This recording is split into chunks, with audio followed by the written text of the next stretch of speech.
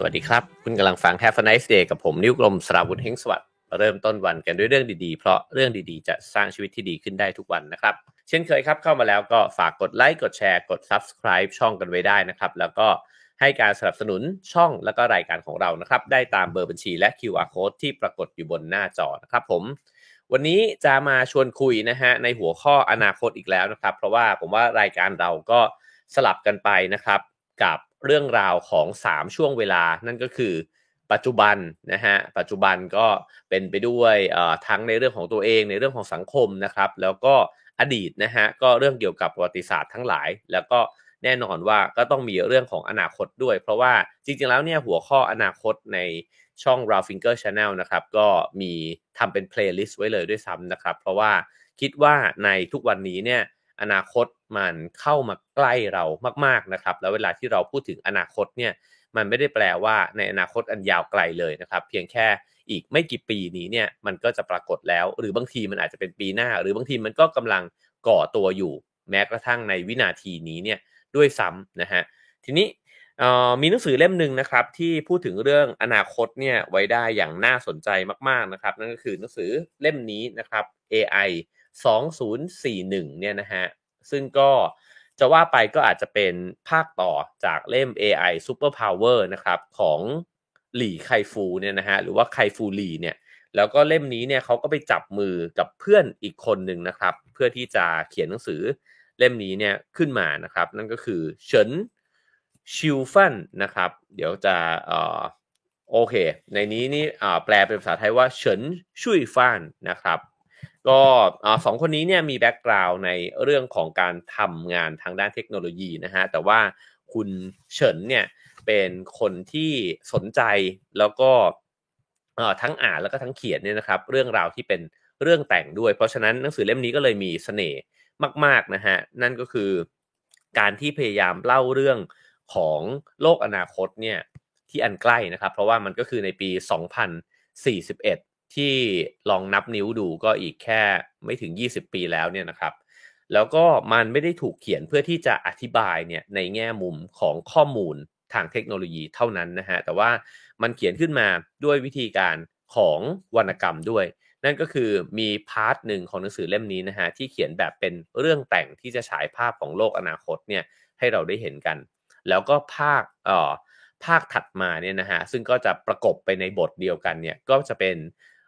บทความเพื่อที่จะวิเคราะห์นะครับว่าไอ้เจ้าฉากของอนาคตที่เพิ่งเล่าจบไปนี้เนี่ยมันเกิดขึ้นจากอะไรแล้วมันจะมีปัญหาอะไรบ้างนะฮะแล้วเราจะรับมือกับมันเนี่ยได้ยังไงบ้างเพราะฉะนั้นตอนที่ผมอ่านหนังสือเล่มนี้มา2-3บทแล้วนะฮะก็รู้สึกว่าเป็นหนังสือที่สนุกมากนะครับก็ลองไปซื้อหามาอ่านกันได้นะครับอันนี้ก็จากสำนักพิมพ์บิงโกนะครับแล้วก็ขอขอบคุณสำนักพิมพ์ด้วยนะฮะที่แปลหนังสือดีๆแบบนี้มาให้อ่านนะครับแล้วก็ส่งหนังสือเล่มนี้มาให้ด้วยนะฮะผู้แปลนะครับคือคุณชยานันท์ภูลพาณิชย์แล้วก็คุณประภาวีเทียนทองดีนะครับจริงๆวันนี้ตอนแรกตั้งใจจะเล่า2บทนะฮะแต่ขออนุญาตเริ่มต้นเนี่ยจากบทที่2ก่อนซึ่งเป็นบทที่ผมอ่านแล้วสนุกมากนะครับก็ขออนุญาตลองมารวบแล้วก็เล่าสู่กันฟังใครที่ต้องการอ่านในรายละเอียดนะฮะก็ลองซื้อหาหนังสือมาอ่านกันนะครับบทที่2เนี่ยเขาตั้งชื่อว่าพระเจ้าหลังหน้ากากนะครับเรื่องราวเนี่ยเกิดขึ้นในประเทศไนจีเรียนะครับทีนี้มันพูดถึงเรื่องอะไรนะครับมันก็พูดถึงความสามารถหนึ่งเนี่ยของ AI ที่มันเก่งขึ้นเรื่อยๆนั่นก็คือสิ่งที่เขาเรียกว่าคอมพิวเตอร์วิทัศน์นะฮะหรือว่าการมองเห็นของคอมพิวเตอร์นั่นเองนะครับคือคอมพิวเตอร์เนี่ยมันก็ถูกฝึกให้มันมองเห็นเนี่ยมากขึ้นเรื่อยๆแล้วก็ทำให้มันสามารถนะครับที่จะตีความในสิ่งที่มันมองเห็นเนี่ยเก่งมากขึ้นเรื่อยๆทีนี้มาลองดูนะครับว่าหนังสือเล่มนี้เนี่ยเขาเล่าในรูปแบบของนิยายวิทยาศาสตร์เนี่ยยังไงบ้างนะครับก็เริ่มต้นมาในประเทศไนจีเรียนะครับพระเอกของเราเนี่ยชื่อว่าอามาคาเนี่ยก็เอ่อเปิดเรื่องเนี่ยที่รถไฟฟ้านะฮะแล้วก็เขาก็ขึ้นรถมาจากที่หนึ่งมาลงอีกที่หนึ่งนะครับในยุคสมัยนั้นเนี่ยวิธีการจ่ายตังค่าค่าโดยสารเนี่ยนะครับก็ใช้วิธีการสแกนหน้าแล้วเขาเนี่ยก็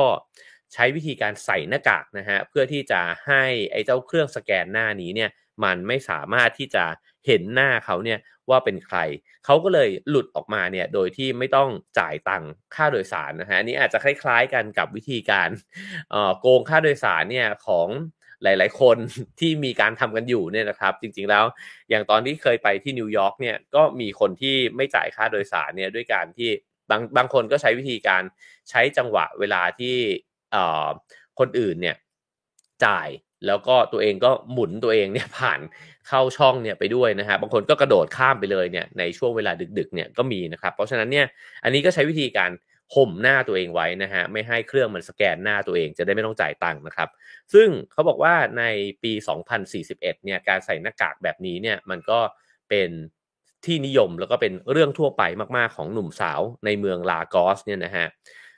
การที่ใส่หน้ากากแบบนี้เนี่ยต้องการ2อย่างด้วยกันอย่างที่1เนี่ยผมว่าก็อาจจะต่อเนื่องมานะครับจาก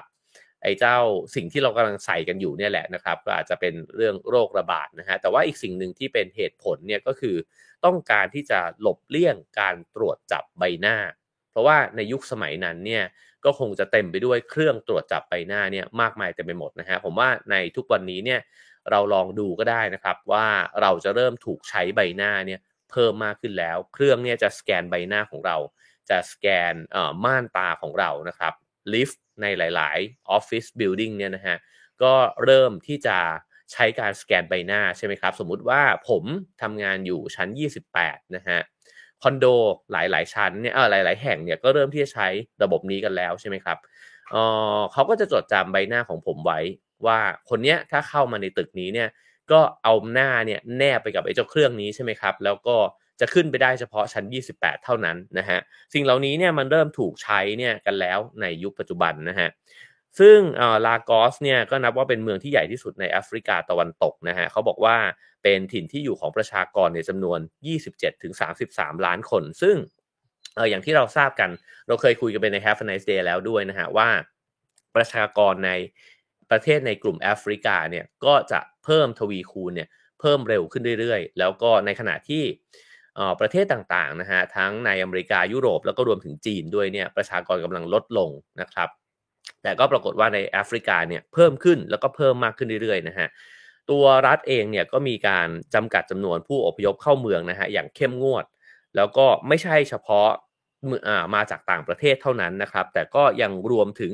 คนที่เกิดในเขตอื่นเนี่ยของประเทศไนจีเรียอันนี้เป็นจินตนาการนะฮะที่เขาคาดการไว้ในอนาคตนะครับว่าตัวพระเอกเนี่ยก็มาจากอีกถิ่นหนึ่งนะฮะของในประเทศไนจีเรียเองนะครับแต่ก็ปรากฏว่าก็มีการตรวจไอ้เจ้าคนเข้ามาทำงานในเมืองเนี่ยอย่างเข้มงวดเลยทีเดียวนะครับทีนี้เนี่ยตัวพระเอกของเราอามาคาเนี่ยนะฮะก็ต้องคอยหาที่พัก เพราะว่าเขาไม่ได้เข้ามาทำงานอย่างถูกกฎหมายนะฮะก็ต้องไปอยู่ในอพาร์ตเมนต์ที่ผิดกฎหมายเขาก็เหมือนกับย้ายถิ่นฐานไปเรื่อยๆนะครับอาจจะต้องอยู่ตามโฮสเทลตลาดหรือว่าสถานีขนส่งนะฮะ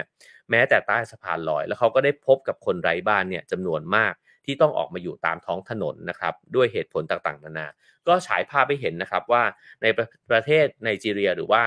เป็นไปได้ว่าในประเทศในกลุ่มแอฟริกาเนี่ยนะฮะในอนาคตเนี่ยอาจจะมีช่องว่างของรายได้แล้วก็ความเหลื่อมล้ำเนี่ยเกิดขึ้นในประเทศนะครับแล้วก็ปัญหาก็จะสลับซับซ้อนเดี๋ยวเราลองฟังเรื่องแต่งนี้ไปเรื่อยๆเนี่ยก็จะเห็นความซับซ้อนของปัญหานั้นนะครับซึ่งไนจีเรียในตอนนั้นเนี่ยเขาบอกว่าก็จะเป็นประเทศที่มีประชากรอายุน้อยนะครับแล้วก็อายุเฉลี่ยของคนในประเทศเนี่ยก็จะมีอายุประมาณ21ปีเท่านั้นถ้าเทียบกันกับเอ่อประเทศอีกหลายๆประเทศในโลกนะฮะลองนับไปอีกสัก20ปีเนี่ยผมว่าจะต้องเผชิญปัญหาแบบที่เขาคาดการไว้แน่ๆนะฮะนั่นก็คือจะกลายเป็นสังคมของผู้สูงวัยแล้วก็อายุเฉลี่ยของประชากรในประเทศเนี่ยก็น่าจะสูงเลยทีเดียวนะครับเพราะฉะนั้นประเทศที่มีอายุเฉลี่ย21เนี่ยถือว่าเป็นประเทศที่มีความหนุ่มสาวเนี่ยมากๆนะฮะทีนี้เขาบอกว่าเมื่อมีหนุ่มสาวมากเนี่ยมันก็มีความตึงเครียดในกลุ่มหนุ่มสาวด้วยเหมือนกันนะครับซึ่งในเขตที่พระเอกของเราเนี่ยพยายามที่จะยัดตัวเองเข้าไปทำงานเนี่ยนะฮะชื่อว่ายาบานะครับก็ถูกขนานนามว่าเป็นซิลิคอนวัลเลย์เนี่ยแห่งแอฟริกาตะวันตกนะฮะก็ย่านนี้เนี่ยก็มีความเป็นระเบียบนะครับอากาศบริสุทธิ์แล้วก็มีเทคโนโลยีขั้นสูงสิ่งเหล่านี้เนี่ยก็เป็นสิ่งที่เกิดขึ้นเนี่ยในกลุ่มประเทศที่ พัฒนาใหม่ๆเนี่ยด้วยเหมือนกันนะครับแล้วก็จริงๆผมว่าปัญหาเรื่องความเหลื่อมล้ำเนี่ยมันก็คงจะเกิดขึ้นเนี่ยในหลายๆถิ่นทั่วโลกนะครับตอนที่ไปโมร็อกโกรอบล่าสุดเนี่ยก็จะเห็นเลยว่าเมืองที่มีความเจริญนะครับแล้วก็ได้รับการพัฒนาหรือว่าเมืองที่อยู่ใกล้ท่าเรือนะฮะมีอุตสาหกรรมเยอะๆเนี่ยโอ้โหตัวเมืองเองเนี่ยมันทั้งทันสมัยสะอาดนะครับเหมือนประเทศบางถนนบางเส้นเนี่ยเหมือนกับวิ่งอยู่ในยุโรปแบบนั้นนะฮะแต่ว่าพอเราผ่านไอ้เจ้าเมืองที่มันมีความเจริญมากๆไปเนี่ยในประเทศเดียวกันเองเนี่ยนะครับก็ไปเจอเหมือนกับเรานั่งรถย้อนยุคไปเลยอะคือเป็นเมืองเก่านะฮะมีตลาดเก่าแบบนั้นนะครับแล้วก็จะเห็นว่ามันมีความแตกต่างกันเนี่ยของความเจริญของการพัฒนาเนี่ยค่อนข้างเยอะเลยนะครับทีนี้เขาบอกว่ามันก็มีเทคโนโลยีต่างๆมากมายนะฮะเช่นมีหุ่นยนต์เนี่ยทำความสะอาดวิ่งไปทั่วเมืองนะครับเพื่อที่จะเก็บแล้วก็คัดแยกขยะนะฮะเพราะฉะนั้นเนี่ยในเมืองที่มันเจริญเนี่ยเทคโนโลยีมันก็ก้าวหน้าเนี่ยไปด้วยเช่นกันในประเทศเดียวกันก็จะมีความแตกต่างกันของเรื่องเหล่านี้เนี่ยด้วยนะฮะเรื่องตัดมานะฮะพระเอกของเราเนี่ยก็พยายามที่จะไปหางานแล้วก็ต้องไปหาในบริษัทนะครับหรือที่ทำงานเนี่ยที่รับคนที่เข้ามาทำงานแบบที่ไม่ถูกกฎหมายเนี่ยนะฮะเขาก็นั่งรอการถูกสัมภาษณ์แล้วก็ปรากฏว่าพอขึ้นไปถึงชั้น3พนักงานต้อนรับเนี่ยก็ชี้ไปที่หน้ากากของเขานะฮะแล้วก็บอกว่าเหมือนประมาณว่าเอ้ยคุณต้องปลดหน้ากากออกนะเพราะว่าคุณจะต้องสแกนใบหน้าเนี่ยเพื่อที่จะเข้ามาสู่ตึกนี้นะครับเพื่อที่จะตรวจสอบตัวตนนั่นเองคือในโลกยุคนั้นเนี่ยไอ้เจ้าเครื่องสแกนเนี่ยมันก็จะถูกใช้เนี่ยอยู่เยอะนะฮะตลอดเวลาทีนี้พอสแกนไว้เสร็จปุ๊บเนี่ยเขาก็ได้เข้าไปที่ออฟฟิศนะครับเอ่อซึ่งถ้าเกิดว่าคนที่ใส่หน้ากากอยู่เนี่ยเขาบอกว่าในสายตาของเอไอเนี่ยก็จะกลายเป็นคนไร้หน้านะฮะทีนี้เขาก็คิดครับว่าในตอนที่จะสัมภาษณ์เนี่ยเขาจะต้องตอบคำถามเนี่ยว่าอะไรนะฮะเพราะว่าคนจะต้องถามถึงประสบการณ์ที่ทำงานมาก่อนหน้านั้นเนี่ยแน่ๆนะฮะแต่ว่าตัวเขาเองเนี่ยก็เป็นผู้เชี่ยวชาญเนี่ยในเรื่องหนึ่งนะฮะนั่นก็คือการใช้เทคโนโลยีต่างๆเนี่ยมาทำภาพนะครับที่มันเจ๋งๆเนี่ยเกิดขึ้นได้นะครับ ทีนี้สิ่งที่เขาเคยทำมานะฮะเดี๋ยวจะเล่าว่าในนี้เนี่ยเขาเล่าว่ามันมีพอเขาไปนั่งอยู่ในห้องสัมภาษณ์นะครับมันก็จะมีการเปิดคลิปวิดีโอคลิปหนึ่งขึ้นมานะครับซึ่งเป็นคลิปที่อามาคาเนี่ยเขารู้สึกว่ามันคุ้นหน้ามากๆเลยนะฮะนั่นก็คือในช่วงเวลาประมาณเที่ยงคืนนะครับท่ามกลางความมืดสลัวนะฮะมีคนจรจัดเนี่ยนอนเรียงรายอยู่เต็มไปหมดนะครับจริงๆอยากจะใช้คำว่าคนไร้บ้านมากกว่านะฮะ ซึ่งเขาบอกว่ามีเด็กผู้ชายผิวขาวซีดนะฮะในวัยประมาณสัก5-6ขวบเนี่ยนอนอยู่ในชุดนอนลายทางแล้วก็นิ่งเฉยไร้ความรู้สึกนะครับปรากฏว่ามีคนไร้บ้านคนหนึ่งเนี่ยลืมตาขึ้นมาแล้วก็มองหน้าไปที่เด็กผู้ชายคนนั้นนะครับถามว่าเอ้ยบ้านอยู่ที่ไหนยังไงนะครับปรากฏว่าหลังจากที่เด็กชายเนี่ยหันหน้ามาผู้ชายคนนั้นก็ตัวสั่นเลยนะครับแล้วก็เด็กผู้ชายคนนั้นเนี่ยก็แยกเขี้ยวออกมานะฮะ เห็นฟันเนี่ยซี่แหลมเลยนะครับแล้วก็ขย่ำไปลงบนคอของชายไร้บ้านคนนั้นแล้วเขาก็ร้องโอดครวญเนี่ยด้วยความเจ็บปวดนะฮะปรากฏว่าไอ้เจ้าคนไร้บ้านบริเวณนั้นเนี่ยก็ตื่นขึ้นมาเด็กผู้ชายคนนั้นก็เลยตกใจว่ามีคนเยอะมากที่ตื่นขึ้นมาเขาก็เลยวิ่งหนีหายไปคราบเลือดเนี่ยก็ยังไหลลงมาจากคอเนี่ยไปถึงคางนะครับปรากฏว่าหลังจากเปิดคลิปวิดีโอนี้เสร็จเนี่ยก็มีเสียงเนี่ยดังขึ้นมาในห้องนั้นนะครับบอกว่าคุณทำได้ดีมากอามาค่านะฮะ ก็บอกว่านี่มันเป็นคลิปวิดีโอที่ผสมผสานเนี่ยไอ้เจ้าฉากของความจริงนะฮะบวกกับนักแสดงสมัครเล่นเนี่ยแล้วก็มาบวกกันกับไอ้เจ้าเอไอเนี่ยเทคโนโลยีนะฮะที่มันทำให้ภาพเหตุการณ์เนี่ยมันเกิดขึ้นจริงราวกับในหนังคือคลิปวิดีโอนี้เนี่ยเหมือนกับมันไม่ใช่หนังนะฮะแต่ว่ามันเป็นวิดีโอเนี่ยที่ถ่ายขึ้นจากสถานการณ์จริงนะฮะแล้วก็มันก็เคยถูกแพร่ภาพออกไปแล้วก็ฮิตมากนะฮะใน Social Media ทีนี้ตัวเสียงเนี่ยซึ่งไม่ถูกเผยออกมาเนี่ยนะครับก็เหมือนกับเป็นมาเฟียเบื้องหลังเนี่ยบอกว่าให้เรียกฉันเนี่ยว่าชี่นะครับแล้วก็ถามว่านายเนี่ยอยากจะได้งานหรือเปล่านะฮะอามาค่าก็ต้องอยากได้งานอยู่แล้วนะครับเขาก็บอกว่าเนี่ยไอ้เจ้าบริษัทนี้เนี่ยลึกลับนะฮะแล้วก็เป็นความหวังเดียวของเขานะฮะทีนี้แบ็กกราวด์ตรงนี้คืออะไรนะครับ เขาก็บอกว่าตัวบริษัทนี้เนี่ยต้องการคนที่เชี่ยวชาญด้านเทคโนโลยีแล้วก็ต้องการทำงานกับคนที่ไว้ใจได้ซึ่งเป็นกลุ่มของคนที่เรียกว่าพวกเดียวกันคำว่าพวกเดียวกันหมายความว่าอะไรนะฮะในนี้เขาก็ปูพื้นฐานว่าไนจีเรียเนี่ยมีกลุ่มชาติพันธุ์เนี่ยมากกว่า250กลุ่มนะครับ ซึ่งมีภาษาแล้วก็ประเพณีเนี่ยเป็นของตัวเองบางกลุ่มเนี่ยก็ขัดแย้งกันมาเป็น100 ปีแล้วนะฮะเช่นกลุ่มโยรูบากับกลุ่มอิกโบนะฮะซึ่งก็เป็นกลุ่มชาติพันธุ์ใหญ่อันดับ2และ3เนี่ยปะทะกันอย่างรุนแรงมาเมื่อไม่กี่ปีที่ผ่านมาจริงๆแล้วในสังคมแอฟริกาซึ่งจริงๆแล้วผมคิดว่าในหลายๆที่ทั่วโลกเนี่ยนะฮะก็มีปัญหาแบบนี้เนี่ยอยู่ด้วยกันทั้งสิ้นนะฮะเพราะว่ามันก็เป็นปัญหาที่ลุกลามมาก่อนสมัยที่มันจะเป็นรัฐชาติแบบทุกวันนี้ที่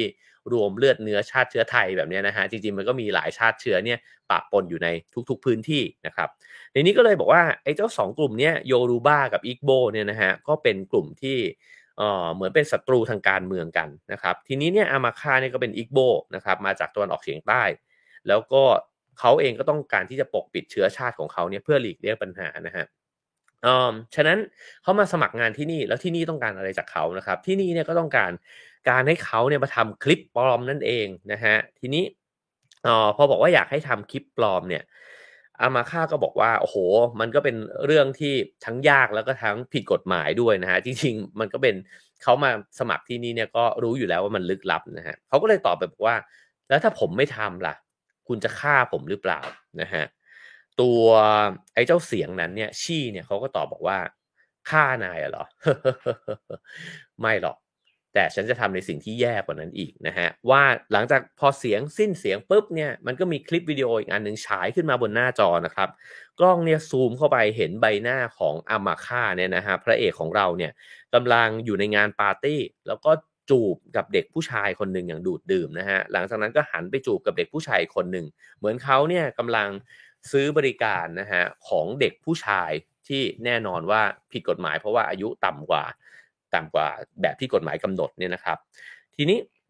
เอ่ออามาค่านี่ก็จ้องไปที่คลิปวิดีโออันนี้แล้วก็ลองนึกนะฮะว่าถ้าเป็นตัวเราเนี่ยอยู่ในคลิปวิดีโอนั้นเนี่ยแล้วเราจะรู้สึกยังไงมันคือการแบล็กเมลแบบหนึ่งเนี่ยนะฮะว่าแล้วถ้าคลิปนี้มันถูกเผยแพร่ไปในโลกออนไลน์แล้วเนี่ยเราจะมีชีวิตความเป็นอยู่ยังไงต่อไปนะครับ อามาค่าก็จ้องคลิปนั้นแล้วก็ช็อกนะฮะ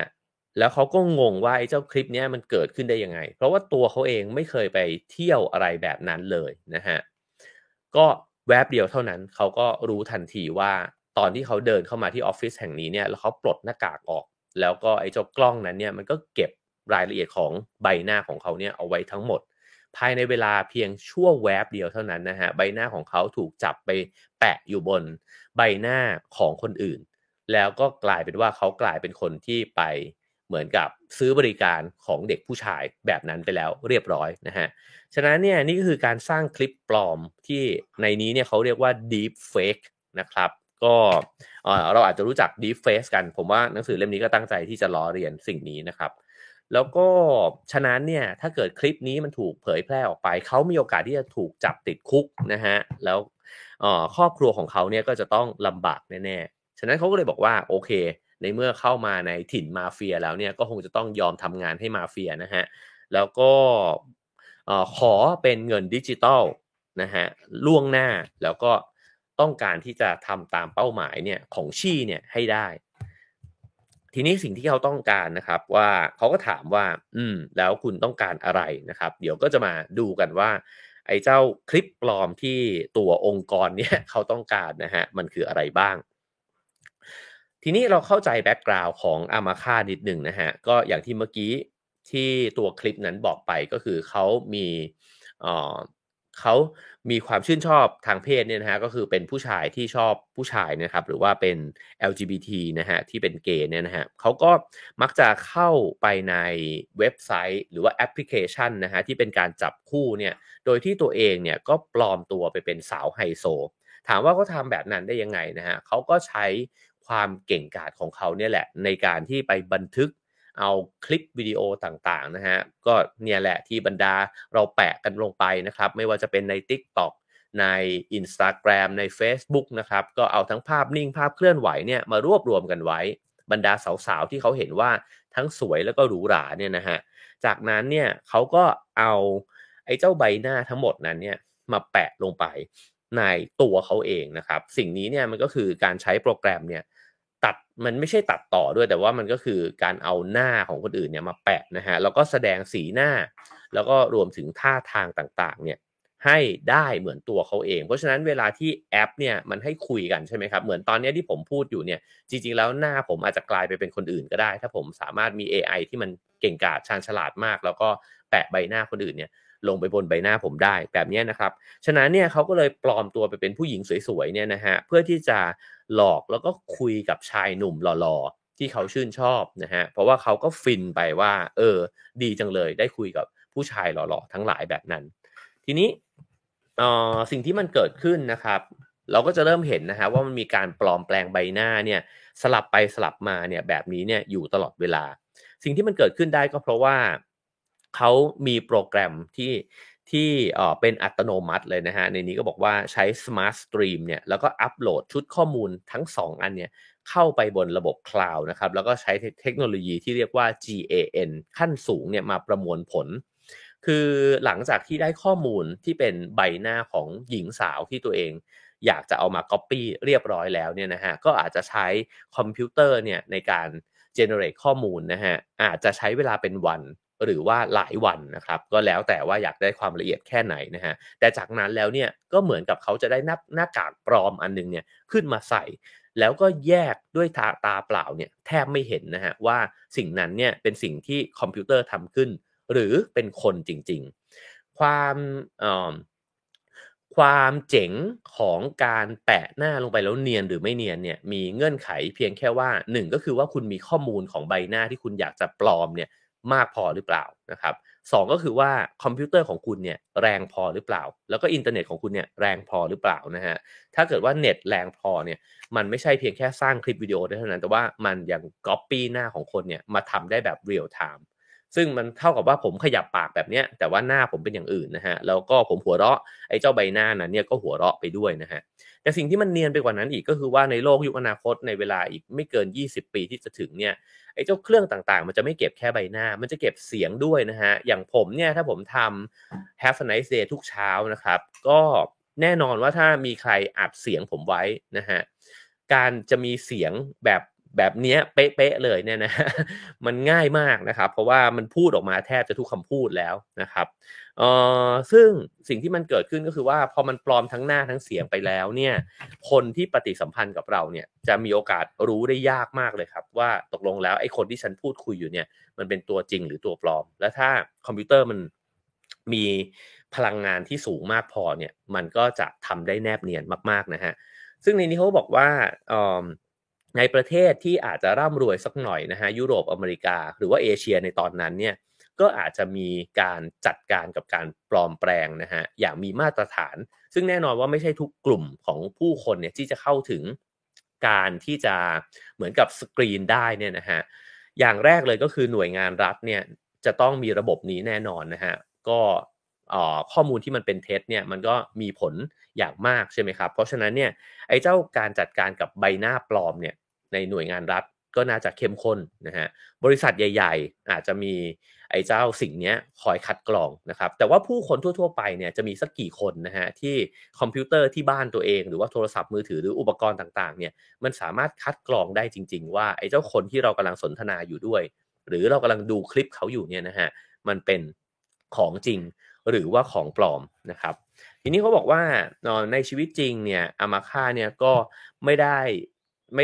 กล้าหาญนะฮะเพราะว่าเขาก็เป็นคนที่จะต้องหลบๆซ่อนๆด้วยเขาก็ไม่ได้กล้าที่จะไปพูดคุยกับหนุ่มๆทั้งหลายเนี่ยแล้วเพราะฉะนั้นเนี่ยในโลกของออนไลน์นะครับแล้วเขาก็สามารถที่จะปกปิดตัวเองเนี่ยไว้ภายใต้ใบหน้าของหญิงสาวที่สวยๆเนี่ยเขาก็ทำสิ่งนั้นเนี่ยได้อย่างมีความสุขมากขึ้นนะครับ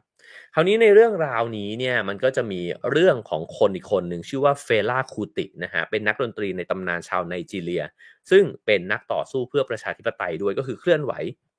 ทางการเมืองด้วยนะฮะเฟลาคูติเนี่ยตายไปแล้วนะฮะเสียชีวิตไปประมาณสัก45ปีที่แล้วทีนี้มันมีสิ่งหนึ่งเกิดขึ้นครับนั่นก็คือในโลกออนไลน์ของในเรื่องนี้นะฮะไอ้เจ้าใบหน้าของเฟลาคูติเนี่ยซึ่งก็เป็นคนที่โด่งดังมากๆนะฮะถึงว่าเปรียบเทียบแล้วไม่เปรียบดีกว่า โอเคก็พอจะนึกกันออกนะครับนักดนตรีที่มีการเคลื่อนไหวทางการเมืองด้วยนะฮะเอ่ปรากฏว่าเหมือนกับเขากลับมามีชีวิตอีกครั้งหนึ่งครับแล้วก็ เนียนมากๆนะครับก็คือใช้ใบหน้าของเขาเนี่ยในการพูดวิพากษ์วิจารณ์การเมืองปัจจุบันของไนจีเรียนะครับโดยที่วางตัวเป็นกลางนะครับแต่ว่าวิพากษ์วิจารณ์สังคมการเมืองเนี่ยอย่างเผ็ดร้อนเลยอันนี้ผมว่าอีกไม่นานมันจะต้องเกิดขึ้นแน่นอนนะครับในทุกประเทศรวมถึงในประเทศไทยด้วยเนี่ยเกิดขึ้นแน่ๆนะครับซึ่งปรากฏว่าผู้คนเนี่ยก็รู้สึกว่าตื่นตาตื่นใจนะครับว่าเหมือนกับคนคนเนี้ยเหมือนฟื้นชีวิตเนี่ยขึ้นมาอีกครั้งแต่ทุกคนรู้ครับว่าเขาไม่ได้ฟื้นขึ้นมาจริงๆแต่ก็เป็นที่ถกเถียงกันครับว่าไอ้เจ้าคลิปเนี้ยที่เรียกย่อเนี่ยนะฮะว่าฟาก้าเนี่ยเป็นใครแล้วมันเกิดขึ้นเนี่ยจากใครเป็นคนทำนะครับปรากฏว่าเอ่อ ไอ้เจ้าบริษัทที่จะจ้างพระเอกของเราไปเนี่ยนะให้ทำงานเนี่ยเขาก็พูดถึงไอ้เจ้าคลิปเนี่ยว่าไอ้เจ้าคลิปนี้เนี่ย Faga เนี่ยมันได้รับความนิยมจากคนดูมากขึ้นเรื่อยๆมันเริ่มสร้างอิทธิพลในสังคมมากขึ้นนะครับแล้วเขาก็คาดว่ามันน่าจะเกิดขึ้นจากฝ่ายการเมืองตรงกันข้ามทำคลิปเนี้ยขึ้นมาเพื่อที่จะเหมือนกับค่อยๆฉีดความคิดนะครับในอุดมการณ์ทางการเมืองในแบบที่ตัวเองได้เปรียบเนี่ยลงไปในสังคมไนจีเรีย แล้วก็ล่าสุดเนี่ยก็คือมีการเรียกร้องนะฮะให้รัฐเนี่ยที่มีพวกอิกโบเนี่ยกำลังมีอำนาจปกครองอยู่เนี่ยนะฮะยกเลิกการอ้างสิทธิ์เหนือแหล่งแร่โลหะหายากซึ่งก็แน่นอนว่าจะทำให้เศรษฐกิจเนี่ยมันโตมากๆนะฮะแล้วก็ทำให้แหล่งแร่นั้นเนี่ยตกเป็นสินทรัพย์ของชาวไนจีเรียทั้งหมดนะฮะซึ่งอย่างที่เมื่อกี้บอกไปว่าสมมุติว่าการเมืองระหว่างประเทศเนี่ยมันมีคนอยู่2กลุ่มแย่งชิงอำนาจกันอยู่นะฮะแล้วก็ทะเลาะกันมาเนิ่นนานเนี่ยไอ้เจ้าคลิปเนี้ยมันก็เลยกลายเป็นเหมือนกับ เป็นเสียงนะฮะเป็นกระบอกเสียงของฝ่ายการเมืองหนึ่งเนี่ยที่ทำให้ผลักดันนโยบายนะครับหรือว่าประท้วงนโยบายของรัฐบาลเนี่ยเกิดขึ้นในสังคมขึ้นมาเราก็จะเริ่มเห็นนะครับว่าเรื่องราวมันเล่ามาถึงตรงนี้เนี่ยเพื่ออะไรมันก็เหมือนกับจะบอกว่าเฮ้ยไอ้พระเอกคนเนี้ยไปช่วยทำคลิปปลอมนะฮะเพื่อที่จะมาแข่งกับไอ้เจ้าฟาก้าเนี่ยแล้วก็ทำลายความน่าเชื่อถือของมันไปนะครับคราวนี้ พระเอกสิ่งที่พระเอกจะต้องทำนะฮะก็คือพยายามที่จะไปก๊อบปี้ไอ้เจ้าการเรียนแบบของนักดนตรีที่เสียชีวิตไปแล้วนะฮะแล้วก็เหมือนกับเอามาพูดในอีกเรื่องหนึ่งนึกออกไหมฮะว่าสมมุติว่าเรากำลังฟังมิสเตอร์เอเนี่ยพูดอยู่ทุกวันนะครับแล้วเราอาจจะชื่นชอบวิธีการพูดของเขาชอบทัศนคติทางการเมืองของเขานะครับพอเขาเริ่มชี้นำสังคมได้เนี่ย แล้วจู่ๆเนี่ยมันก็มีมิสเตอร์เอที่เหมือนกันเดะเลยเนี่ยออกมาพูดในอีกแบบหนึ่งเราก็จะเริ่มงงครับว่าตกลงอันไหนเนี่ยมันเป็นคลิปจริงคลิปปลอมนะฮะแม้ว่าเราจะรู้ว่าคนคนนี้เนี่ยตายไปแล้วแต่เราเริ่มงงครับว่าแล้วเราจะฟังคนคนนี้เนี่ยได้จากคลิปไหนบ้างนะฮะสิ่งนั้นเป็นเป้าหมายนะครับที่พระเอกของเราเนี่ยจะต้องทำแต่เขาบอกว่าโอ้โหการจะไปก๊อบปี้ไอ้เจ้าคนนี้เนี่ยให้ได้แนบเนียนเนี่ยนะฮะเหมือนกับไอ้เจ้าคลิปต้นแบบเนี่ย มันต้องการเทคโนโลยีขั้นสูง ต้องการคอมพิวเตอร์ที่แรงนะครับ แล้วก็ต้องการรวบรวมข้อมูลข่าวสารเนี่ยข้อมูลเพื่อเก็บเอาบุคลิกนะฮะการขยับทั้งใบหน้าแววตาปากนะครับการใช้มือต่างๆนานาเหล่านี้เนี่ยให้มันเหมือนคนคนนั้นเนี่ยมากที่สุดเพราะไม่งั้นเนี่ยมันก็จะไม่เหมือนไอ้เจ้าคลิปที่ไปก๊อปมาอันแรกใช่ไหมฮะคือต้องทำได้ในคุณภาพระดับเดียวกันนะครับ แล้วสิ่งที่มันเจ๋งยิ่งไปกว่านั้นฮะก็คือว่าตัวอามาค่าพระเอกของเราเนี่ยเขาก็ไปค้นพบครับว่าไอ้เจ้าคลิปฟาก้าเนี่ยซึ่งเป็นนักดนตรีคนนี้นะฮะมันไม่ได้ถูกออกแบบขึ้นมาเนี่ยแบบเดียวนะฮะนึกออกไหมครับสมมุตินะฮะว่าทุกท่านกำลังชมรายการ Have a nice day อยู่ทางยูทูบนะครับเห็นภาพเห็นการขยับตัวของผมเนี่ยแต่ทุกครั้งที่ผมกำลังเล่าและขยับตัวอยู่เนี่ยนะครับ ทุกคนที่ดูตาม device ของตัวเองเนี่ยเห็นภาพผมไม่เหมือนกันได้ยินเสียงผมไม่เหมือนกันตามรสนิยมของแต่ละคนครับเช่นบางคนชอบให้ผมพูดเร็วเครื่องของท่านเนี่ยจะได้ยินเสียงผมเนี่ยพูดเร็วนะฮะบางคนชอบให้ผมพูดเนิบนาบเสียงของท่านก็จะเครื่องของท่านก็จะได้ยินแบบเนิบนาบนะฮะบางคนชอบให้ยิ้มนะฮะไอ้เครื่องนั้นเนี่ยผมก็จะยิ้มมากผิดปกติเนี่ยนะครับสิ่งเหล่านี้เนี่ยมันถูก เลือกสรรนะฮะเพื่อที่จะทำให้ตรงตามความต้องการเนี่ยของคนที่ถืออุปกรณ์หน้าจอนั้นเนี่ยด้วยนะฮะโดยที่ไม่ใช่เพียงแค่บุคลิกเท่านั้นแต่หัวข้อเนี่ยก็จะถูกเลือกด้วยเหมือนกันพูดง่ายๆก็เหมือนกับที่เฟซบุ๊กเนี่ยเขาเลือกไอ้เจ้าเนื้อหาใช่ไหมครับที่เราเนี่ย กำลังอยากอ่านเนี่ยขึ้นมาให้เราอ่านตลอดเวลาเหมือนที่ Netflix เนี่ยเลือกหนังในแบบที่เราชอบเนี่ยขึ้นมาให้เราดูเนี่ยตลอดเวลาก็เป็นแบบนั้นแต่เดี๋ยวนี้มันโหดกว่านั้นก็คือใน1คลิปวิดีโอเนี่ยนะครับมันสามารถเอ่อมันสามารถคัดกรองเนี่ยให้ได้ตรงตามความต้องการของแต่ละคนเนี่ยได้เลยนะครับฉะนั้นเขาบอกว่ามันยากมากเลยว่ะโจทย์เนี้ยเพราะแค่จะทำคลิปปลอมเนี่ยขึ้นมาเนี่ยก็ยากมากแล้วแต่ต้องทำคลิปปลอมหลายๆบุคลิกเนี่ยขึ้นมาด้วยนะครับเขาก็เลยรู้สึกว่าโอ้โฮทำยังไงดีทีนี้ระหว่างที่เขาคิดอยู่นะครับแล้วก็คิดไม่ออกเนี่ยก็เขาก็ไปเจอแล้วก็ได้คุยกับนักเต้นคนหนึ่งนะฮะหนุ่มนักเต้นคนหนึ่งที่เขาก็เหมือนกับใช้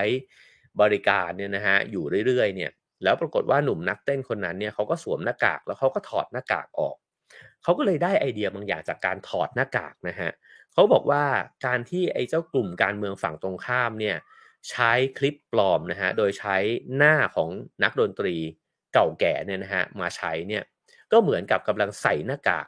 ให้กับเสียงนะฮะของความคิดใหม่เนี่ยลงไป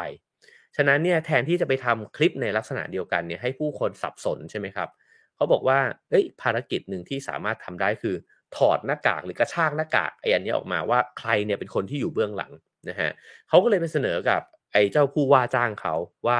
เฮ้ยการทำหน้าให้มันเหมือนไอ้คนนั้นเนี่ยมันยากมากเลยว่ะงั้นผมขอเปลี่ยนโจทย์ได้ไหมจะเป็นโจทย์ที่เจ๋งกว่าเดิมอีกก็คือเรากระชากหน้ากากมันออกมาดูแล้วก็บอกกับผู้คนเนี่ยในไนจีเรียเนี่ยว่าเบื้องหลังของคนที่ทำคลิปเนี้ยมันเป็นใครนะครับนั่นหมายความว่าเขาเนี่ยสามารถที่จะเอาคอมพิวเตอร์เนี่ยนะฮะเอาเอไอเนี่ยมากระชากเนี่ยก็คือเหมือนดึงหน้าเนี่ยที่มันแปะลงไปเนี่ยนะครับบนหน้าของไอ้ตัวละบนหน้าของตัวจริงเนี่ยนะครับว่ามาดูกันดีกว่าว่าตัวจริงที่ทำคลิปนี้ขึ้นมาเนี่ยเป็นใครซึ่งสิ่งที่เขาทำได้ก็คือว่าเขาสามารถแปะหน้าใครเนี่ยลงไปเบื้องหลังเลยก็ได้เริ่มนึกออกไหมครับมันจะคล้ายๆตุ๊กตารัสเซียแล้วอะครับก็คือว่าสมมุติว่าใบหน้าของผมเนี่ยอาจจะถูกแปะโดยมิสเตอร์เอนะครับแล้วก็ผมก็ทำบทบาทของมิสเตอร์เออยู่แล้วถ้ามีใครสักคนหนึ่งเนี่ยทำโปรแกรมให้ดูเลยครับแล้วก็กระชากหน้ากากมิสเตอร์เอออกไปแล้วบอกนี่ไงไอ้เอ๋เนี่ยแหละเป็นคนที่ทำคลิปนี้ขึ้นมาแต่สิ่งที่มันซับซ้อนไปกว่านั้นคือหน้าของไอ้เอ๋เนี่ยก็ถูกสร้างขึ้นมาด้วยเหมือนกันนะครับสิ่งนี้เนี่ยกำลังจะเป็นสิ่งที่อาจจะเกิดขึ้นในโลกอนาคตนั่นก็คือการกระชากหน้ากากออกคุณจะไปเจออีกหน้ากากหนึ่งนั่นเองนะฮะ ฉะนั้นพอเขาวางแผนแบบนี้ปุ๊บเนี่ยเขาก็เลยคาดการณ์นะฮะว่ามันมีศัตรูทางการเมืองคนหนึ่งชื่อว่ารีโปนะฮะเป็นนักการเมืองที่อยู่ฝั่งอีกฝั่งหนึ่งเนี่ยแหละอีกชาติพันธุ์หนึ่งนะครับแล้วเขาก็เลยบอกว่างานเนี่ยเขาก็จะไปรวบรวมเอารูปเอาคลิปทั้งหลายเนี่ยของนักการเมืองเนี้ยนะฮะมารวมกันไว้แล้วเดี๋ยวเขาจะประกอบหน้าไอ้คนเนี้ยขึ้นมาให้ได้นะครับทีนี้มาถึงตรงนี้ก็จะมีอีก ระดับหนึ่งนะฮะของความซับซ้อนนั่นก็คือในอนาคตเนี่ยในเมื่อการก๊อบปี้หน้าเนี่ยมันแพร่หลายซึ่งจริงๆผมว่าเราควรจะต้องเริ่มระวังตั้งแต่วันนี้นะฮะใบหน้าของเราเนี่ยถูกก๊อบปี้ไว้อยู่ตลอดเวลานะครับในทุกอย่างที่เราโพสต์ลงไปใน Social Media นะครับเขาบอกว่าแต่คนที่เป็นระดับเช่นผู้บริหารของประเทศนะฮะนักการเมืองสูงๆทั้งหลายเนี่ยดาราคนดังทั้งหลายเนี่ย ก็จะต้องใช้บริการครับของการที่มีระบบตรวจจับที่เรียกว่า VIP เนี่ยนะฮะเหมือนมีไว้ป้องกันไม่ให้เป้าหมายใหญ่ๆทั้งหลายเนี่ยตกเป็นเหยื่อของการฉ้อโกงด้วยวิธีแบบนี้นะครับอีกหน่อยเราอาจจะต้องจ่ายตังค์กันนะฮะถ้าเราไม่อยากให้ใบหน้าของเราเนี่ยถูกใช้ไปในลักษณะนี้หรือเอาไปใช้ในการตรวจจับเนี่ยไอ้เจ้าใบหน้าปลอมเนี่ยแล้วก็เหมือนกับ detect ได้แล้วก็วงแดงไว้เลยว่าเฮ้ยตรงนี้มันไม่ใช่ผมนะฮะ การขยับแบบนี้มันไม่ใช่ผมแบบนั้นเพราะว่าในสายตาของผู้คนทั่วไปเนี่ยมันอาจจะแยกไม่ออกแล้วก็ได้ว่าไอ้นี่ตัวจริงหรือตัวปลอมแบบนั้นนะครับซึ่งไอ้เจ้าเครื่อง VIP เนี่ยในนี้เขาก็เล่าว่ามันก็จะจดจำใบหน้าโดยละเอียดนะครับแล้วก็จดจำการขยับเขยื้อนร่างกายนะฮะจำสัดส่วนของมือและนิ้วประเมินคำพูดแล้วก็กระทั่งการจดจำเส้นเลือดนะฮะทั้งนี้เนี่ยมันก็อาจจะไปลิงก์กับประวัติทางการแพทย์ที่มีไว้เป็นฐานข้อมูลด้วย ซึ่งโดยทั้งหมดทั้งมวลที่ว่ามานี้เนี่ยไอ้เจ้าระบบ VIP เนี่ยมันจึงสามารถที่จะตรวจเจอนะครับว่าเฮ้ยถ้าขยับตัวแบบนี้เนี่ยไม่ใช่ตัวจริงนะฮะซึ่งไม่ใช่ทุกคนที่จะได้ใช้บริการนี้นะครับเพราะว่ามันก็อาจจะมีราคาที่แพงเกินกว่าที่คนที่ไม่ได้มีเงินเนี่ยจะไปจ่ายได้นะฮะ ซึ่งอามาคาเนี่ยเขาบอกว่าเขาใช้คลิปของ Repo เนี่ยนะฮะเป็นฐานแล้วก็เอาเอไอเนี่ยมาคอยแปะหน้าตาจมูกเนี่ยเข้าไปทีละชิ้นนะครับแล้วก็ท่าทางและการกระตุกทั้งหมดเนี่ยก็ก๊อบปี้มาจากตัวจริงซึ่งพอมันทำทั้งหมดนี้เนี่ยรวมไปแล้วเนี่ยมันจะลดโอกาสที่โปรแกรมเนี่ยมันจะไปตรวจเจอได้มากๆเลยว่าคนเนี้ยมันคือตัวปลอมนะฮะ ทีนี้หนังสือก็อธิบายต่อไปครับว่านี่เป็นสงครามที่มันจะเกิดขึ้นและจริงๆแล้วเนี่ยมันก็กำลังเกิดขึ้นแล้วนะฮะเป็นสงครามอันดุเดือดระหว่างฝ่ายหนึ่งก็คือฝ่ายตรวจจับจะต้องคอยตรวจจับครับว่าไอ้เจ้าภาพและคลิปทั้งหลายเนี่ยตกลงแล้วมันตัดต่อขึ้นมาหรือเปล่ามันเป็นตัวจริงหรือตัวปลอมนะฮะฝ่ายไอ้เจ้าคนที่พยายามปลอมเนี่ยก็จะต้องพัฒนาแล้วก็อัปเกรดตัวเองขึ้นไปเรื่อยๆนะฮะ เพื่อที่จะปลอมให้ได้เหมือนขึ้นมากที่สุดแล้วก็ทำให้ถูกจับได้ยากที่สุดนะฮะเพราะฉะนั้นนี่เป็นสิ่งที่กำลังจะเกิดขึ้นทีนี้เรื่องราวมันไปลงเอยที่ไหนนะฮะผมขอไปสรุปโดยกระชับเลยแล้วกันนะครับปรากฏว่าพระเอกเนี่ยกำลังจะทำในสิ่งที่ชั่วร้ายถูกไหมฮะเพราะว่าเขากำลังจะไปปลักปลำนักการเมืองใหญ่คนหนึ่งของไนจีเรียเนี่ยแล้วก็เอาหน้าของคนคนนั้นเนี่ยมาใส่ลงไปในเบื้องหลังของไอ้เจ้านักดนตรีชื่อดังที่ตายไปแล้วเนี่ยนะฮะปรากฏว่าพ่อมาเข้าฝันครับแล้วก็บอกว่าเอ้ยจำได้ไหมว่าตอนเด็กๆเนี่ยพ่อเนี่ยก็เคยนับถือเทพเจ้านะฮะของไนจีเรียเนี่ยแล้วก็ลูกเนี่ยน่าจะรู้ว่าอะไรควรทำอะไรไม่ควรทำนะครับปรากฏว่าพอเขาตื่นขึ้นมาเนี่ยเขาก็เลยไปที่เทวสถานแห่งหนึ่งนะฮะในเมืองอีเคจาแล้วก็ที่นี่เนี่ยมันก็จะเป็นเทวสถานที่รุ่นใหม่หน่อยผู้คนเนี่ยไม่ได้มาเพียงแค่เคารพบูชาสิ่งศักดิ์สิทธิ์ที่พวกเขาเคารพนะฮะแต่ว่ามากินดื่มกันด้วยแล้วก็มาร่วมสังสรรค์กันนะครับทำให้ที่แห่งนี้เนี่ยมันเป็นที่รวมของคนที่ต่างชาติพันธุ์กันในประเทศเดียวกันเนี่ยได้มาอยู่ร่วมกันนะครับแล้วก็มีเทพีของคนดำหลายคนเนี่ยสถิตอยู่ที่นั่นนะฮะมีมาร์ตินลูเทอร์คิงจูเนียร์มาคอมเอ็กซ์นะฮะเนลสันเมนเดลานะครับผู้คนเหล่านี้ก็ล้วนแล้วแต่เป็นคนที่อุทิศตนเนี่ยเพื่อความเท่าเทียมเพื่อสิทธิและโอกาสที่เท่าเทียมกันนะครับทีนี้พอพระเอกของเราเหมือนกับได้คิดนะฮะเขาก็เลยปล่อยคลิปนั้นเนี่ยเพื่อที่จะเอาตังค์เนี่ยมาจากขบวนการมาเฟียนั้นนะฮะจากนั้นเนี่ยเขาก็คิดว่าเอ๊ะจริงๆแล้วเขาสามารถใช้ความรู้ความสามารถของเขาเนี่ยไปทำอย่างอื่นที่มันถูกกฎหมายเนี่ยได้ดีกว่าหรือเปล่านะฮะเช่นอาจจะใช้ความรู้เนี่ยไปทำงานด้านสุขภาพ เขาอาจจะเปลี่ยนใบหน้าเนี่ยเพื่อที่ให้ข้อมูลสำหรับฝึก AI ทางการแพทย์นะครับหรือลงสีเอาไปใช้ในการลงสีงานหนังเก่าเนี่ยที่มันเป็นขาวดำเนี่ยให้กลายมาเป็นเอ่หนังสีที่มันคมชัดขึ้นนะครับหรือเขาอาจจะใช้เทคโนโลยีนี้เนี่ยไปสร้างภาพยนตร์ที่ไนจีเรียเนี่ยขึ้นมาเลยสักเรื่องหนึ่งเนี่ยก็ได้นะครับคือภาพยนตร์ที่สร้างขึ้นมาจากการที่ไม่ต้องใช้คนเล่นแบบนั้นนะฮะ ปรากฏว่าพอเขาเผยแพร่คลิปนั้นออกไปนะครับคลิปมันก็ตูมตามมากๆเพราะว่ามันคือการกระชากหน้ากากของคลิปดังนะฮะของคนดังที่ผู้คนเนี่ยสนใจอยู่แต่พอกระชากหน้ากากออกมา1ทีเนี่ยแล้วก็กลายไปเป็นนักการเมืองคนนั้นนะฮะมันไม่ได้ถูกกระชากออกมาแค่นั้นมันกระชากซ้ำออกไปเรื่อยๆเรื่อยๆเรื่อยๆเหมือนลอกคราบเนี่ยออกไปเป็น100เลเยอร์นะฮะแล้วสุดท้ายเนี่ยเลเยอร์สุดท้ายมันคือหน้าตาของเทพเจ้าที่ชาวไนจีเรียเนี่ย เหมือนกับเคารพบูชานะครับเรื่องราวเนี่ยมันจบลงตรงนี้นะฮะผมอ่านมาถึงตรงนี้เนี่ยผมก็เข้าใจว่าตัวพระเอกเองเนี่ยพยายามที่จะทำให้เห็นนะครับว่าแล้วความจริงของโลกใบนี้มันคืออะไรแล้วสุดท้ายเนี่ยเรายังเชื่อไอ้เจ้าสิ่งที่เราเห็นเนี่ยได้อยู่หรือเปล่าเพราะว่าไม่รู้เลยว่าใต้เลเยอร์นั้นเนี่ยมันมีใครอยู่ข้างหลังแล้วก็ใบหน้าที่เราเห็นกำลังขยับอยู่เนี่ย มันสามารถถูกกระชากออกไปเนี่ยได้เป็นใบหน้าปลอมเนี่ยอีกกี่ใบหน้านะครับโอเคครับนั่นก็คือเรื่องราวนะฮะเรื่องเล่าของภาพวรรณกรรมที่หนังสือเล่มนี้เล่าเอามาเล่าให้ฟังเนี่ยเพราะรู้สึกว่ามันสนุกมากนะครับแล้วหนังสือเล่มนี้เนี่ยมีเรื่องแต่งแบบนี้เนี่ยจำนวน10เรื่องด้วยกันนะครับเพราะฉะนั้นก็ผมว่ามันมากนะฮะลองซื้อหามาอ่านกันแล้วมันจะเหมือนเราอ่านนิยายวิทยาศาสตร์อยู่แต่เป็นวิทยาศาสตร์อันใกล้มากที่มันกำลังจะเกิดขึ้นภายใน10กว่าปีที่จะถึงนี้หรืออาจจะเร็วกว่านั้นด้วยซ้ำนะฮะทีนี้มาฟังภาควิเคราะห์ครับว่าไคฟูรีเนี่ยเขาอธิบายว่ามันเกิดสิ่งเหล่านี้ขึ้น ด้วยอะไรและมันจะเป็นยังไงบ้างนะฮะเขาบอกว่าเมื่อเอไอเนี่ยสามารถมองเห็นรับรู้แล้วก็เข้าใจแล้วก็สร้างภาพที่สมจริงขึ้นมาได้นะครับมันก็สามารถปรับแต่งและสร้างภาพวิดีโอที่แทบจะแยกความจริงความเท็จไม่ออกเนี่ยขึ้นมาได้ด้วยเหมือนกันในอนาคตเนี่ยตาเปล่าของเราเนี่ยจะแยกไม่ออกนะฮะว่าอันไหนจริงอันไหนปลอมฉะนั้นเนี่ยมันจึงต้องมีการติดตั้งโปรแกรมหรือแอปพลิเคชันนะฮะที่เอาไว้ตั้งป้องกันวิดีโอปลอมนะครับเขาอธิบายว่ามันคล้ายๆกับโปรแกรมแอนตี้ไวรัสที่พวกเราใช้อยู่ทุกวันนี้แหละก็ในเมื่อมันมีไวรัสจะมาบุกคอมพิวเตอร์เราใช่ไหมฮะเราก็ต้องมีโปรแกรมกันมันอันนี้ก็เหมือนกันอีกหน่อยทุกคนจะต้องโหลดแอปพลิเคชันนะฮะเพื่อที่จะปกป้องว่าใบหน้าที่เราดูอยู่เนี่ยถ้ามันไม่จริงมันจะเตือนขึ้นมาเลยนะครับแต่ไอ้เจ้าโปรแกรมนี้เนี่ยเหมือนที่เมื่อกี้บอกไปนะครับว่าคนปลอมจะเทคโนโลยีสูงขึ้นเรื่อยๆไอ้โปรแกรมดักปลอมเนี่ยนะมันก็จะล้าสมัยไปเรื่อยๆด้วยเหมือนกันเพราะฉะนั้นมันก็จะแข่งกันไปแบบนี้ตลอดกาลนะครับทีนี้เขาอธิบายครับว่าในประสาทสัมผัสทั้งหมดของเอ่อทั้ง6ของมนุษย์เนี่ยการมองเห็นมันสำคัญที่สุดนะฮะแล้วก็การมองเห็นของคอมพิวเตอร์เนี่ยรวมถึงความสามารถในการทำเรื่องซับซ้อนดังต่อไปนี้นะฮะหนึ่งก็คือสามารถจับภาพและประมวลผลได้นะฮะเวลาที่เราบอกว่าวิดีโอเนี่ยมันหมายความว่ามันคือภาพที่เอามาเรียงต่อกันถ้าเป็นภาพยนตร์ก็คือ24เฟรมต่อวินาทีใช่ไหมฮะแต่ในแต่ละเฟรมเนี่ยมันมีพิกเซลเนี่ยอยู่ในนั้นเนี่ยเป็นละเอีย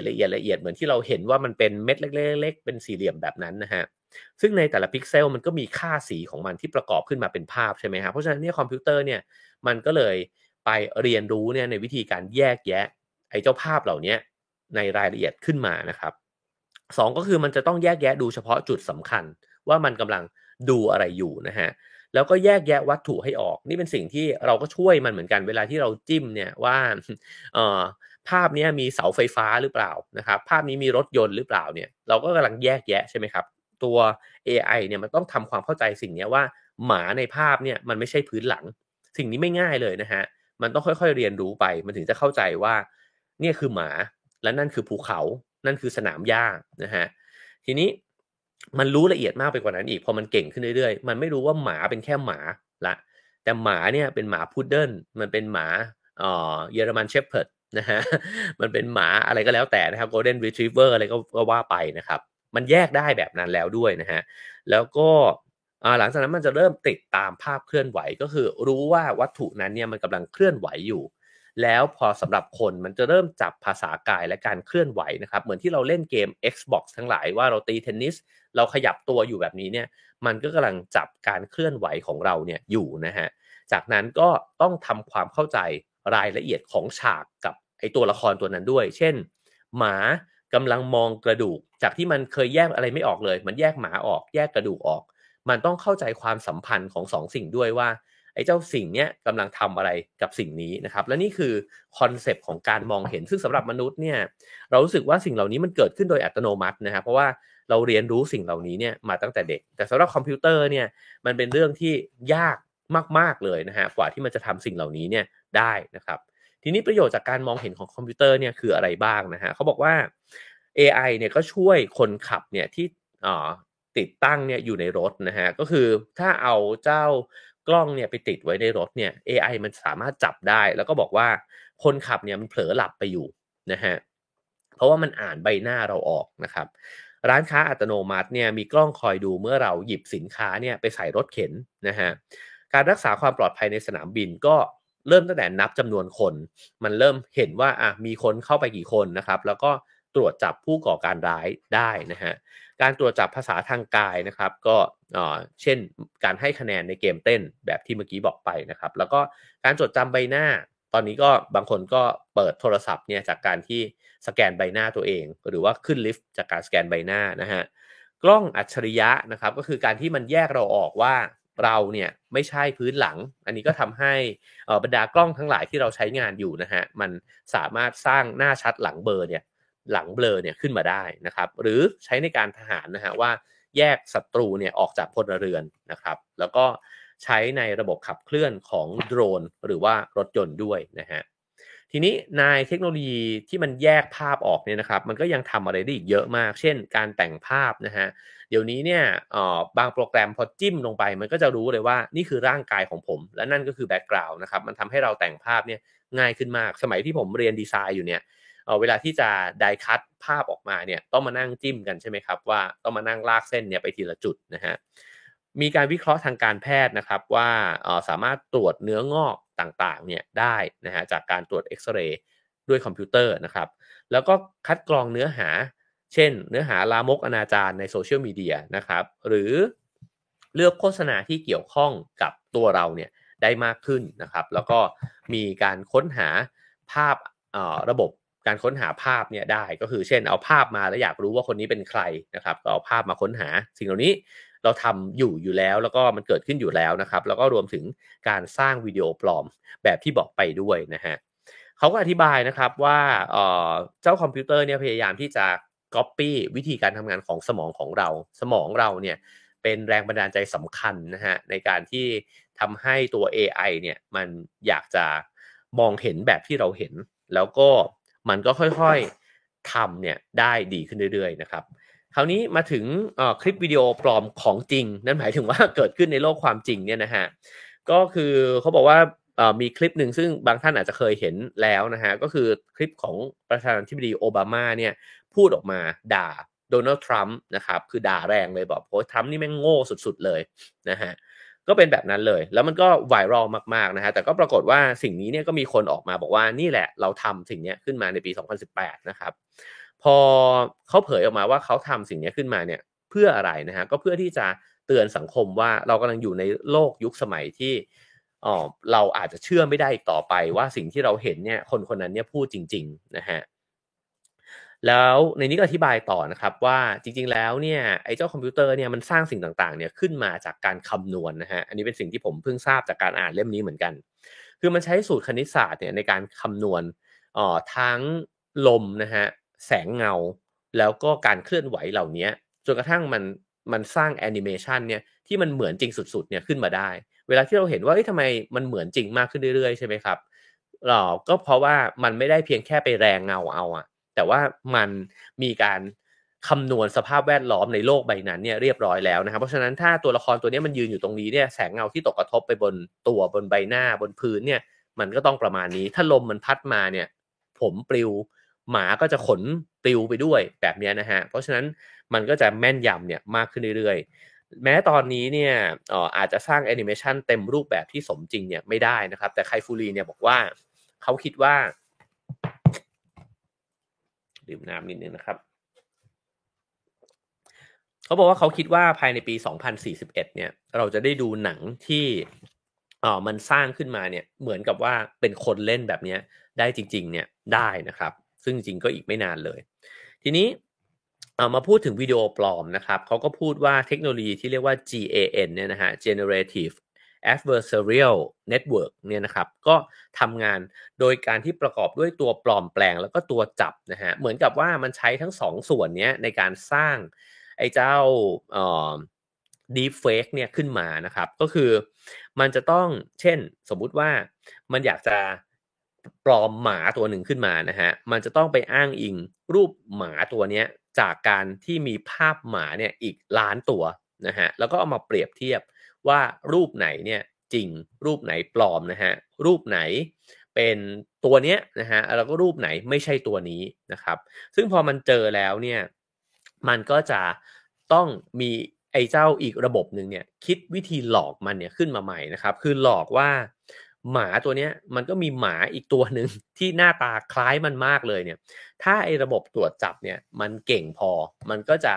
ทันนะฮะทันไอ้เจ้าระบบที่มันปลอมหมาขึ้นมาเนี่ยได้นะครับเพราะฉะนั้นเนี่ยไอ้ระบบนี้เนี่ยเขาบอกว่ามันก็จะหมุนเวียนกันอยู่แบบนี้นะครับก็คือตัวหนึ่งเนี่ยพยายามที่จะคัดกรองความจริงออกมานะครับแล้วก็อีกระบบหนึ่งก็คือพยายามที่จะปลอมสิ่งนั้นเนี่ยขึ้นมาให้ใกล้เคียงความจริงเนี่ยมากที่สุดนะฮะแล้วก็ทำงานแบบนี้เนี่ยไปเรื่อยๆมันคือการฝึกปลือตัวเองเนี่ยให้เก่งขึ้นทั้งคู่นะครับก็คือปลอมเก่งขึ้นแล้วก็คัดกรองการปลอมเนี่ยได้เก่งขึ้นด้วยนะครับทีนี้พอมาถึงในปี2041นะฮะในนี้ก็คาดการไว้ว่า โปรแกรมป้องกันวิดีโอปลอมเนี่ยจะเหมือนโปรแกรมแอนตี้ไวรัสนะครับเว็บไซต์ทั้งของรัฐบาลสำนักข่าวแล้วก็อื่นๆเนี่ยจะไม่ยอมให้มีเนื้อหาปลอมเนี่ยอยู่บนเว็บนะฮะต้องให้ข้อมูลที่ถูกต้องนะครับเว็บไหนเนี่ยที่มีรูปภาพและวิดีโอมากๆนะฮะเช่น Facebook YouTube หรือว่า TikTok ทั้งหลายเนี่ยนะครับก็จะเจอปัญหากับค่าใช้จ่ายในการที่จะต้องสแกนเนื้อหาทั้งหมดนี้เนี่ยที่จะอัปโหลดขึ้นเว็บพูดง่ายๆคือ โอ้โฮจะต้องสแกนทั้งหมดที่คนโพสต์เนี่ยมันใช้ทรัพยากรมากมายมหาศาลนะครับในการที่จะสกรีนเอาสิ่งที่มันปลอมเนี่ยออกไปจากระบบฉะนั้นเนี่ยจะเกิดปัญหาเนี่ยแน่ๆนะครับแล้วก็เอ่อด้วยความที่มันมีเยอะมากขนาดนั้นเนี่ยพวกเขาอาจจะต้องใช้ตัวตรวจจับเนี่ยในระดับที่มันคุณภาพต่ำกว่าแบบที่ภาครัฐหรือว่าภาคเอกชนที่ไม่มีข้อมูลมหาศาลขนาดนั้นเนี่ยใช้นะครับฉะนั้นสิ่งที่เป็นไปได้ก็คือ เขาอาจจะไม่สามารถตรวจจับอะไรได้ทั้งหมดนะครับแต่เมื่อวิดีโอตัวไหนเนี่ยมันเป็นกระแสขึ้นมาเนี่ยถึงจะต้องตรวจจับด้วยระบบที่มันมีคุณภาพสูงเนี่ยขึ้นมาใช้แทนนะครับฉะนั้นมันเป็นไปได้มากฮะว่ามันจะเกิดความวุ่นวายโกลาหลนะครับแล้วก็เมื่อมีคนทำอะไรปลอมๆออกมาเนี่ยมันจะยิ่งกว่า Fake News ทุกวันนี้อีกนะฮะเพราะว่ากว่าที่เราจะรู้ว่ามันปลอมเนี่ยมันอาจจะสร้างความเดือดร้อนเนี่ย ในแง่ทั้งธุรกิจชีวิตสังคมเนี่ยไปมากมายแล้วเนี่ยก็เป็นไปได้นะครับแล้วเขาบอกว่าแล้วเราจะตรวจจับการปลอมภาพและวิดีโอแบบนี้เนี่ยได้100%หรือเปล่านะครับในอนาคตอาจจะมีความหวังหนึ่งที่ไคฟูรีเนี่ยบอกนะฮะก็คือบอกว่าเราอาจจะใช้เทคโนโลยีบล็อกเชนเนี่ยมาช่วยในการตรวจสอบภาพถ่ายและวิดีโอทุกอย่างนะฮะนั่นก็คือทุกครั้งที่เราบันทึกภาพเนี่ยด้วยกล้องหรือโทรศัพท์มือถือนะฮะ มันจะถูกมันจะถูกลิงก์เนี่ยขึ้นไปกับบล็อกเชนเนี้ยเหมือนกับว่าถ้ามีภาพใดภาพหนึ่งเนี่ยมันไม่ได้อยู่ในบล็อกเชนนี้นะครับมันก็เท่ากับว่าภาพนั้นเนี่ยมันไม่เคยเกิดขึ้นจริงนะครับสิ่งเหล่านี้เนี่ยอาจจะเกิดขึ้นก็ได้นะครับแล้วก็แต่มันก็เป็นไปได้ไม่ง่ายนักนะครับเพราะฉะนั้นเนี่ยในเมื่อไม่สามารถป้องกันได้อย่างสมบูรณ์นะครับอีกหน่อยเนี่ยกฎหมายที่จะมาลงโทษคนทำผิดเรื่องพวกนี้เนี่ยก็จะต้องเคร่งครัดมากๆนะฮะ แล้วสิ่งที่จะเป็นไปได้นะครับก็คือเราอาจจะได้อยู่ในโลกยุคสมัยใหม่นะครับที่เราจะสงสัยกับเนื้อหาทุกอย่างเอาไว้ก่อนเลยเพราะว่ามันแยกยากมากนะฮะว่ามันจะจริงหรือมันจะไม่จริงนะครับแล้วแต่จริงๆแล้วเนี่ยไอ้เจ้าเทคโนโลยีเหล่านี้เนี่ยก็สามารถไปใช้งานในด้านที่เป็นประโยชน์เนี่ยได้มากขึ้นในอีกหลายๆแวดวงนะฮะก็ลองอ่านกันได้ในรายละเอียดนะครับผมจะจบลงตรงนี้นะฮะเขาก็บอกว่าจริงๆแล้วเนี่ยการที่เอไอมันจดจำใบหน้าของบุคคลได้มากขึ้นนะฮะทั้งม่านตาทั้งใบหน้าทั้งหลายนะครับก็เป็นไปได้ว่าในอนาคตเนี่ยการสอบสวนคดีอาญานะฮะการใช้นิติวิทยาศาสตร์เนี่ยก็จะไขคดีต่างๆเนี่ยได้อย่างแม่นยำแล้วก็ยุติธรรมเนี่ยมากขึ้นด้วยนะครับ แล้วในส่วนสุดท้ายนะครับก็คือความปลอดภัยด้านเอไอนะฮะเขาบอกว่าอีกช่องโหว่หนึ่งเนี่ยที่อาจจะถูกโจมตีได้นะครับก็คือขอบเขตการตัดสินใจของเอไอซึ่งผู้ไม่หวังดีเนี่ยสามารถปรับข้อมูลขาเข้านะครับเพื่อหลอกให้เอไอเนี่ยทำงานผิดพลาดได้เช่นเคยมีนักวิจัยคนหนึ่งเนี่ยออกแบบแว่นกันแดดที่ทำให้เอไอที่อ่านใบหน้าเนี่ยอ่านหน้าเขาผิดเป็นดาราคนดังนะครับอันนี้น่าสนใจนะครับว่าถ้าเอไอมัน อ่านหน้าเราผิดจริงๆมันคล้ายๆกับคนที่ไปควักลูกตาเราเคยดูหนังใช่ไหมฮะแล้วก็ไอ้เจ้าตัวร้ายเนี่ยไปควักลูกตาเพื่อนพระเอกมาแล้วก็เอาลูกตานั้นเนี่ยมาสแกนแล้วก็เข้าไปในหน่วยวิจัยของพระเอกได้อะไรแบบนั้นนะฮะหรือบางทีพอมันเปลี่ยนเปลี่ยนหน้าเนี่ยก็สามารถสแกนหน้าเนี่ยเข้าไปได้นะครับทีนี้มันก็อาจจะมีการไปตั้งค่าตั้งต้นเนี่ยที่หลอกเอไอเนี่ยได้นะครับหรืออีกคนหนึ่งเนี่ยไปติดสติกเกอร์ไว้บนถนนแล้วก็หลอกไอ้เจ้ารถขับเคลื่อนอัตโนมัติของ Tesla เนี่ยให้เปลี่ยนเลนนะฮะแล้วก็พุ่งไปข้างหน้าเนี่ยได้ด้วยนะครับซึ่งการปลอมข้อมูลเหล่านี้เนี่ยเขาบอกว่าถ้ามันถูกนำไปใช้กับสงครามเนี่ยมันจะเป็นเรื่องที่ร้ายแรงมากนะฮะเช่นสามารถแยงข้อมูลเนี่ยส่งข้อมูลเข้าไปให้เอไอเนี่ยอ่านรถถังเนี่ยเป็นรถพยาบาลนะฮะก็ลองคิดดูว่ามันจะเกิดอะไรบ้างถ้ามันสามารถแฮ็กเข้าไปแล้วก็ทำให้ระบบเหล่านี้เนี่ยมันอ่านค่าผิดไปนะครับหรือไปแฮ็กให้โดรนของกองทัพเนี่ยไปโจมตีประเทศตัวเองได้ด้วยการที่เห็นหรือว่าอ่านค่าเนี่ยผิดไปนะครับฉะนั้นเนี่ยสิ่งที่มันจะเกิดขึ้นในอนาคตมันก็จะเป็นแบบนี้แหละนะฮะก็คือมันเกิดความโกลาหลขึ้น แน่นอนนะฮะในขณะเดียวกันฝ่ายที่ต้องการที่จะปกป้องสิ่งต่างๆนะครับก็จะต้องทำงานหนักมากไม่แพ้กับฝ่ายที่พยายามจะปลอมแล้วเราก็จะอยู่ในโลกที่มันทั้งปลอมทั้งตรวจสอบไปแบบนี้เนี่ยตลอดเวลาจนกว่าที่มันจะถึงจุดสมดุลซึ่งมันคงจะไม่มีนะฮะมันก็จะเป็นแบบนี้ไปเรื่อยๆเราก็จะอยู่กับความระแวงแล้วก็เทคโนโลยีที่มันเก่งขึ้นเรื่อยๆแต่ตัวผู้เขียนเองเขาก็เชื่อมั่นในเทคโนโลยีนะครับว่าจริงๆแล้วถ้าเรามองไปดูเนี่ยโลกทุกวันนี้เนี่ยมันก็เกิดขึ้นจากเทคโนโลยีที่เคยมีปัญหามาก่อนทั้งสิ้นนะฮะแต่ตัวเทคโนโลยีและความก้าวหน้าเองนั่นแหละที่จะมาแก้ปัญหาของเทคโนโลยีนะครับโอเคครับทั้งหมดนั้นคือเนื้อหาของ Have a nice day ประจำวันนี้นะครับก็หวังว่าจะสนุกไปด้วยกันกับผมนะฮะเพราะว่าผมอ่านแล้วผมสนุกมากก็เลยเอามาเล่าสู่กันฟังนะครับแล้วก็ถ้าสนใจอ่านทั้ง10เรื่องนะฮะลองไปซื้อหนังสือเล่มนี้มาอ่านกันนะครับ AI 2041นะครับโดยไคฟูรีแล้วก็ผมอ่านชื่อเพื่อนเขาไม่ถูกนะฮะเฉินฉุยฟั่นนะครับก็สนุกมากฮะสำหรับผมคิดว่าเป็นหนังสือเกี่ยวกับโลกอนาคตที่สนุกมากๆเล่มหนึ่งนะครับหนาใช้ได้นะฮะถ้าชอบไว้จะหยิบเอาเนื้อหาในบทอื่นที่ผมอ่านแล้วชอบมาเล่าสู่กันฟังด้วยนะครับผมก็ลองให้คะแนนความพึงพอใจเข้ามาได้ครับ5 4 3 2 1 0นะครับว่าฟังแล้วเป็นยังไงบ้างนะครับแล้วก็สามารถสนับสนุนรายการนะครับได้ตามเบอร์บัญชีและ QR Code ที่ขึ้นอยู่บนหน้าจอนะฮะขอบคุณทุกการสนับสนุนเลยนะครับแล้วก็ซื้อหนังสือของสำนักพิมพ์คูปนะครับได้ในช่องทาง Facebook นะฮะ inbox เข้าไปก็ได้หรือพิมพ์ buy ก็ได้หรือ Line ก็ได้นะครับ @roundfinger นะครับก็เข้าไปสั่งซื้อกันได้ครับผมโอเคครับอย่างที่บอกนะฮะว่า Have a nice day พยายามที่จะชวนคุย3มิตินะครับก็คือปัจจุบันนะฮะแล้วก็อดีตแล้วก็อนาคตเพราะฉะนั้นเนื้อหาก็จะ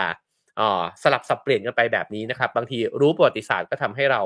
ได้ใช้ชีวิตในปัจจุบันได้ดีขึ้นนะครับเวลาใช้ชีวิตอยู่ในปัจจุบันก็ต้องเข้าใจบริบทของมันแล้วก็พัฒนา